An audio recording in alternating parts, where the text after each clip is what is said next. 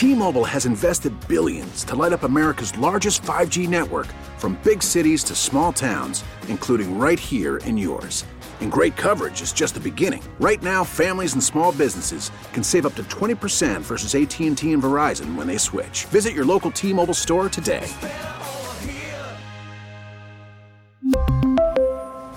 Plan savings with 3 lines of T-Mobile Essentials versus comparable available plans. Plan features and taxes and fees may vary. Hey, Rob Bradford here. I have set out on a mission with my good friends at FanDuel to prove what I have known for some time. Baseball isn't boring. Now I have a daily podcast to prove it with some of the most notable people in the baseball world, screaming baseball isn't boring from the mountaintops, or at least agreeing to come on our show. Players, managers, GMs, and yes, even the commissioner of baseball, Rob Manfred. It has been a constant wave of baseball's most powerful voices. So join the revolution. Subscribe and soak in Baseball Isn't Boring. Listen on your Odyssey app or wherever you get your podcast. You'll be glad you did. Hi, welcome back to another segment. I'm Penny Wolfgang, filling in for Buddy Schuler this week, and it's our usual weekly talk with PB Elder Law and giving you good information about elder law. And we're talking to Linda Greer today, and we're going to be discussing living trusts, which you may not know what that means because by the very nature of the words, Linda, I don't know. I think about somebody being deceased in a trust. I didn't know there was such a thing as a living trust. What does that mean? Right. So a living trust is actually a trust, an entity that you would create while you're alive to hold on to assets on your behalf. And there'd be a couple different reasons for doing that. Most people will create a trust entity to hold on to assets because they would like to keep things private after they pass away. Maybe they would like to try to avoid the delays and public nature and perhaps costs associated with probate after they die. And also there's concerns about protecting assets from potentially a nursing home down the road as well. So you are correct when you say that the trust entities are often created after somebody dies. And that's generally done by way of a will, a last will and testament. But we also can create these entities while we're alive. So when we create it during our lifetime, we refer to them as a living trust. Another term that's often used is called an inter vivos trust. And those basically just mean that it was created during lifetime. And then we create it and then we put assets into it while we're alive. So there are different kinds of living trusts. And what are they? So under the sort of umbrella of a living trust, the main general sort of subsections, there are 2. And one is a revocable living trust, and the other is irrevocable. So a revocable living trust is as it sounds. You can revoke it, you can amend it. It's simply an extension of you. So if I create a revocable trust, I would be the creator or what's called the grantor of that trust. And I would generally also be my trustee. So I have full access and control over the assets as long as I'm living. And I can take assets in and pull assets out and do anything that I want. I can make any changes that I want. And a revocable living trust will work very well to avoid probate after I pass away and avoid any time delays associated with a court proceeding for probate. And it also keeps things private. So often people don't realize that probate, which is the court process that is required when somebody dies and they still have assets in their own name, that court process is called probate. And that's actually open to the public. And anybody from anywhere in the world can actually log into the Erie County Surrogates Court, for example, and look into a probate matter. It's open to the public. And they're all online pretty much now, too. So people want to try to avoid the public nature. And unfortunately, sometimes there's delays with the court. And that's not any fault of the court. It's just, lots of documents are being filed and there's processing. And unfortunately, there's staffing shortages. So right now, the Surrogates Court in Erie County is running at a couple month delay as things are getting filed. And people want to try to avoid that if they can.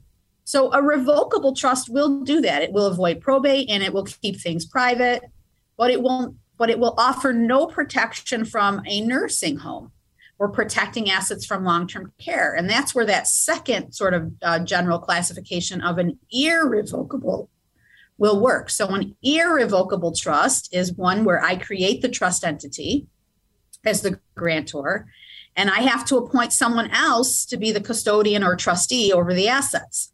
I put my assets into that trust, and I essentially relinquish access to those assets with the exception of income that they generate. So as an example, if I put $100,000 of assets in and that $100,000 earns 5% of income, well, I'm entitled to the $5,000, but the $100,000 itself, I give up access to that. That will avoid probate. That is private. And I also get the added benefit of that protecting assets from a nursing home once I clear a look-back period. So for Medicaid planning purposes, that look-back period is 5 years. And it's not going to be suspect or questioned if it's done that way, which it might be questioned if it's done another way.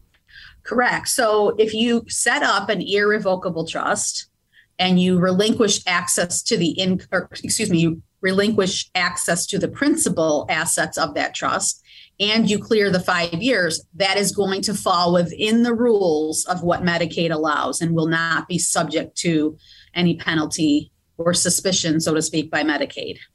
You know, when you hear about the word trust to begin with, you think it's for like the president of the United States putting his whatever, the governor, the richest, billionaires putting this in trust, that in trust.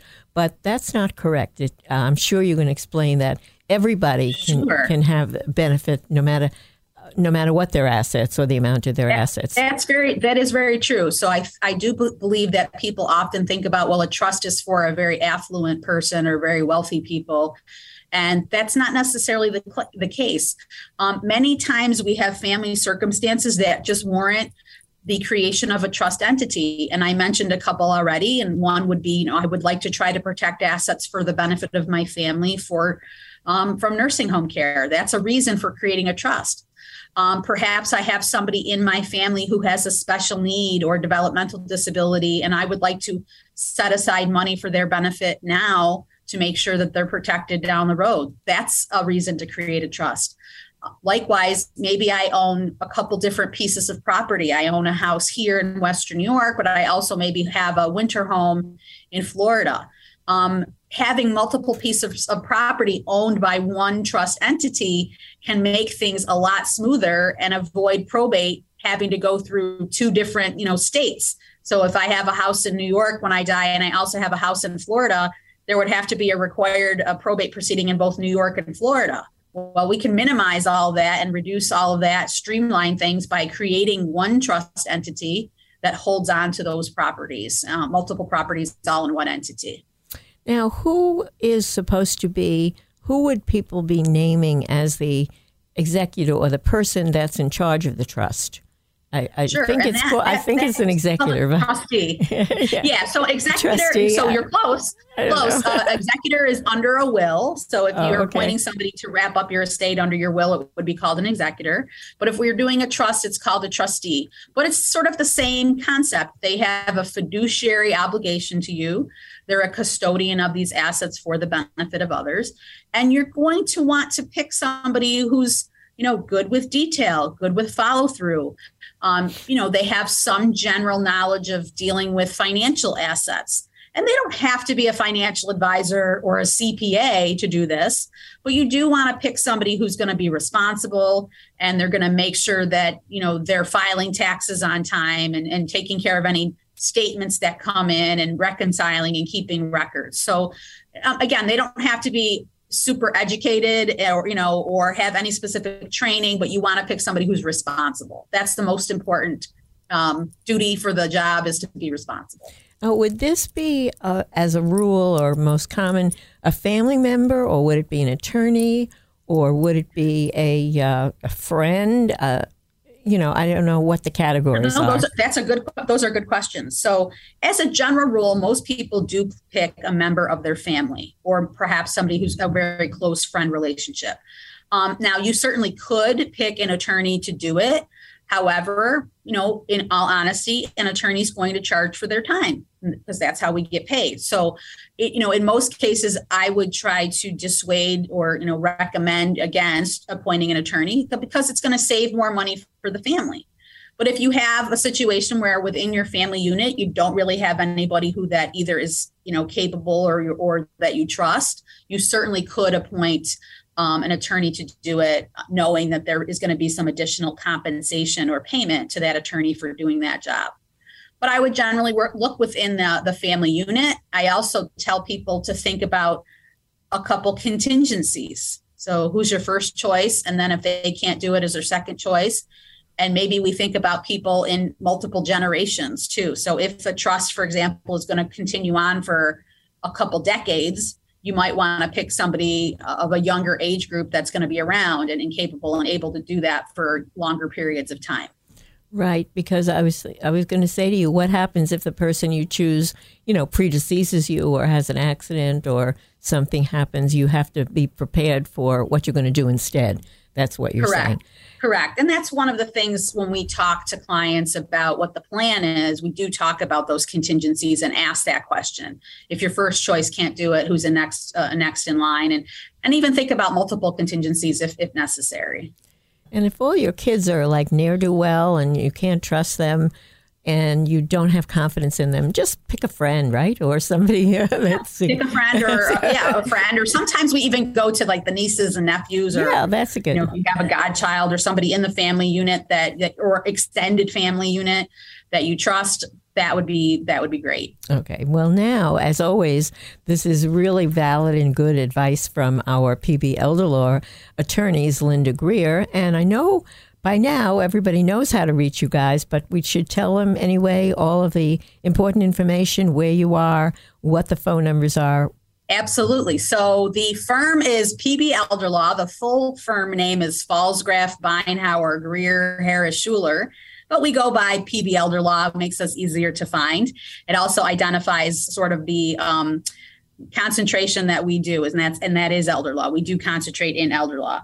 We are located at 455 Cayuga Road in Cheektowaga by the airport.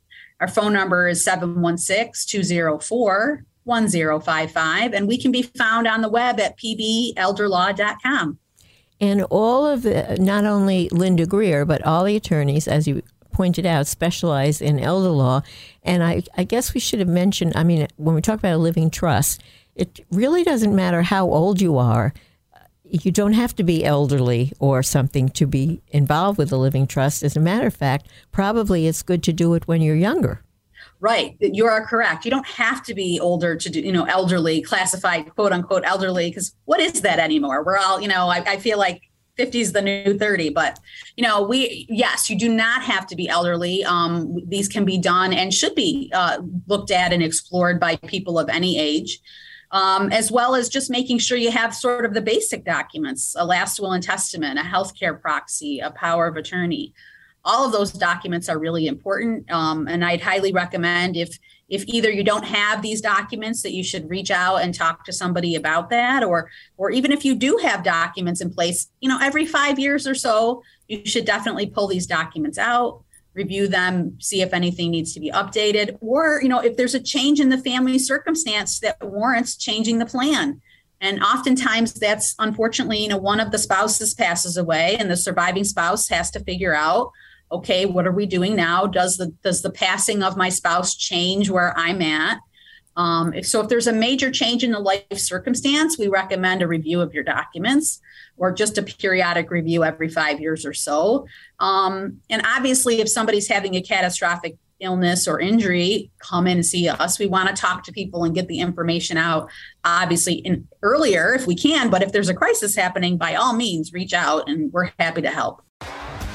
T-Mobile has invested billions to light up America's largest 5G network, from big cities to small towns, including right here in yours. And great coverage is just the beginning. Right now, families and small businesses can save up to 20% versus AT&T and Verizon when they switch. Visit your local T-Mobile store today.